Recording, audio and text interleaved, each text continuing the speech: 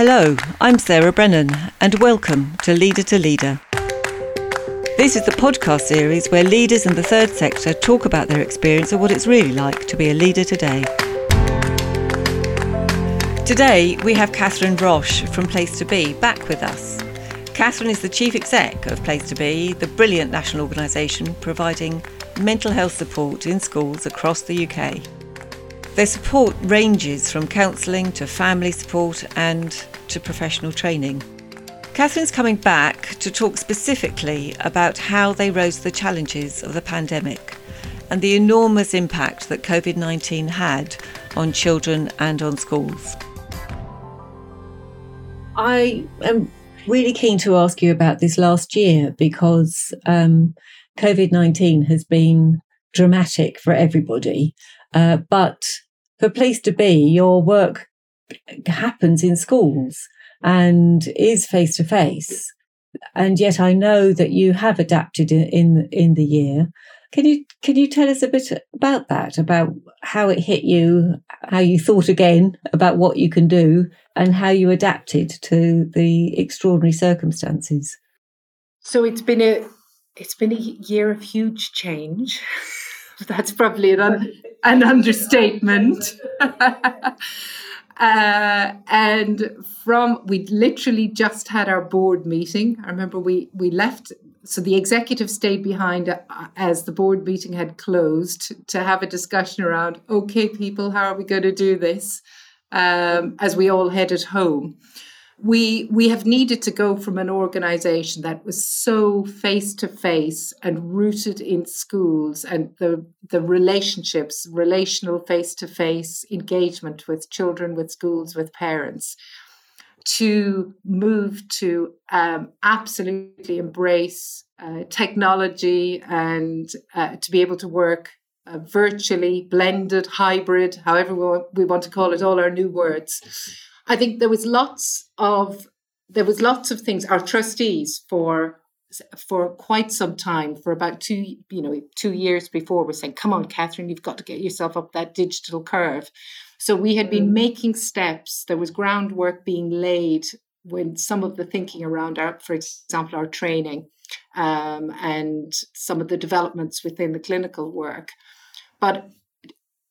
There's nothing like a global pandemic to remove barriers to change and to get us all moving a little bit more quickly up the digital curve. So I think I go back to the schools. We have followed step by step the kind of transitions in and out of lockdown periods with our schools. So as they are our partners, and our work is an absolute partnership with them. And so as schools have closed or opened for some of the children, for all of the children, and back into lockdown, we followed that pattern, if you like. Mm-hmm.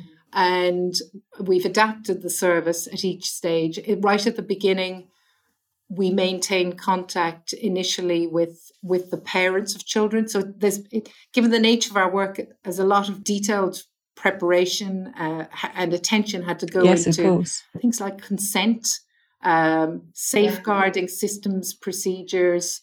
Did children, young people have a quiet place where they could speak with their counsellor by the phone, in those early stages, as similarly for parents. So lots of detailed planning needed to go into all of that, and which are between our teams and our schools, I think, together working hand in hand, and the strength of the partnership, we have come through it, and I think have adapted the service in different ways, and also made some huge strides forwards in learning.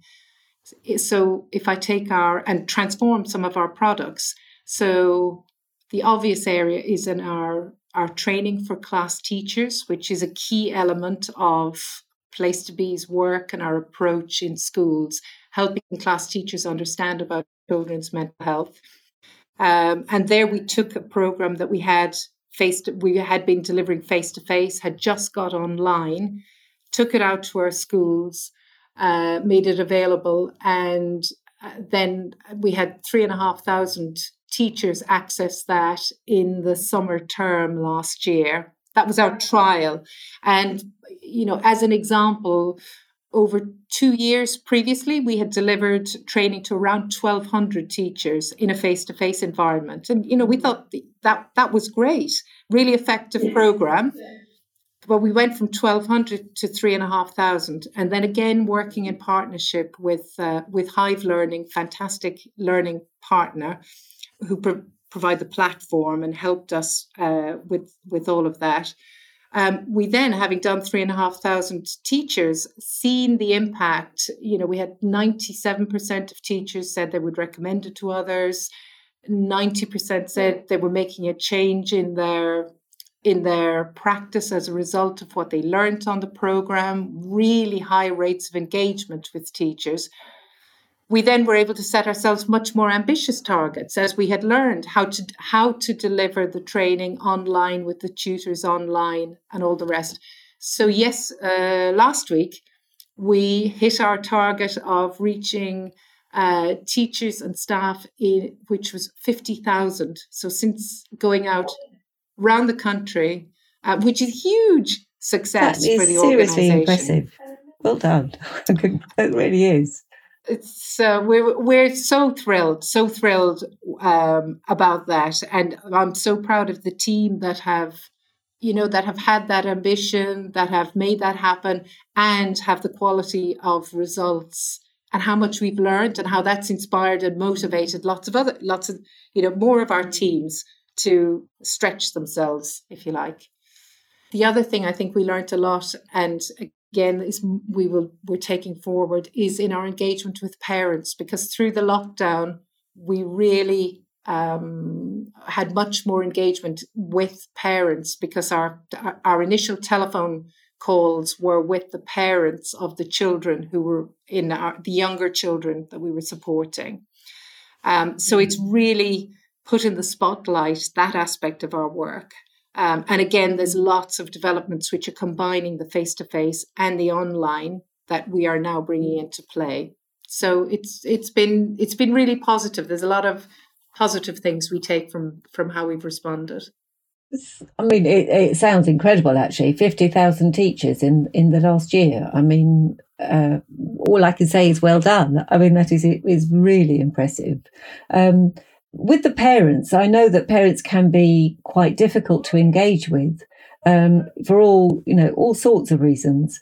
So have you found that because of the way you've needed to engage with them to do any work with their child, that your relationship with parents has been better, has been greater engagement, that you're able to provide more support to them as well? Work and support and engagements with parents has for almost since the outset, but for many, many years is a key part. We recognise is a key part of our approach, and making a difference in the child's life at home is so important, and especially for children with challenging behaviour. We know that working with very much in partnership with their parents and building their parents' skills and understanding around boundaries, around attachment, all of that's crucial. So we've always placed emphasis on our teams being very visible in the school. So they'll often talk about the therapist on the wet Tuesday afternoon in the rain who's hanging out at the school gates waiting for, drop-off pickup. And so they're not being stigma in speaking with our meeting with the place to be person in the school has always made us approachable. And I think then during the lockdown, having weekly calls with mom or dad has meant that we've been able to continue that engagement. And I hear from our school project managers in the schools, that's something that they want to continue and do more of, because we know the impact that can have. So that's a really positive thing. And now that schools are opening again and you're back in schools, are any of the changes that you brought in last year, will any of those remain, or will you just go back to how it was? Well, has the norm been returned to? Well, where we have made positive developments, we're definitely not going back. So my new words are hybrid. I think I mentioned it earlier. Hybrid and blended. So we definitely want to take the good things and the things that have advanced us, but having a balance of, real people face to face, along with being able to use some of the the things that we've, like the foundation, the online foundation. I mean, that's going to be fantastic. So in terms of your service delivery, you're sort of going to take the best, sounds like, the best from what you now have. And in terms of staff, how have you found staff have responded to everything returning and schools opening up again? Has that been something for the organisation to consider as well, again? Because I know in some organisation they've talked about actually there being some anxiety about coming back into busy areas again, or that staff have got used to distance working, and are wondering whether there can be more of that. So are you bringing the hybrid into the ways of working with staff as well as how you're working with schools and children and parents? I think we're all working through that and trying to figure out what's going to work best. None of us want to lose the positive elements, from this last period. So it's fantastic. Example, I've been able to join our team meetings around the country. I've been in the local Edinburgh team meeting, then pop across to the East Lancashire team meeting, and then over to Durham, all in the same day. And it's been brilliant to be able to just dip in, see all of our school project managers, have an open Q&A session with the team. We've done regional town halls. We've, so many different things that are so much more accessible and easy. So we wouldn't want to lose that. But at the same time, that there's nothing like that kind of human connection. So we don't want to, completely forget. Of course, we most certainly will not completely forget, to go in and visit one of the schools in, Glasgow or wherever, where you get such a feel for the different environments in the different schools. And so I think striking a balance as we come out of this. So it's going to be interesting to see how it all settles down in the longer term future, maybe. And I also wonder, with your staff team, did you need to provide additional support or additional contact of different ways to support them through these changes in the last year? Definitely, yes. I think like any organisation, staff well-being is something that has gone right up the agenda, and we've all been incredibly mindful of.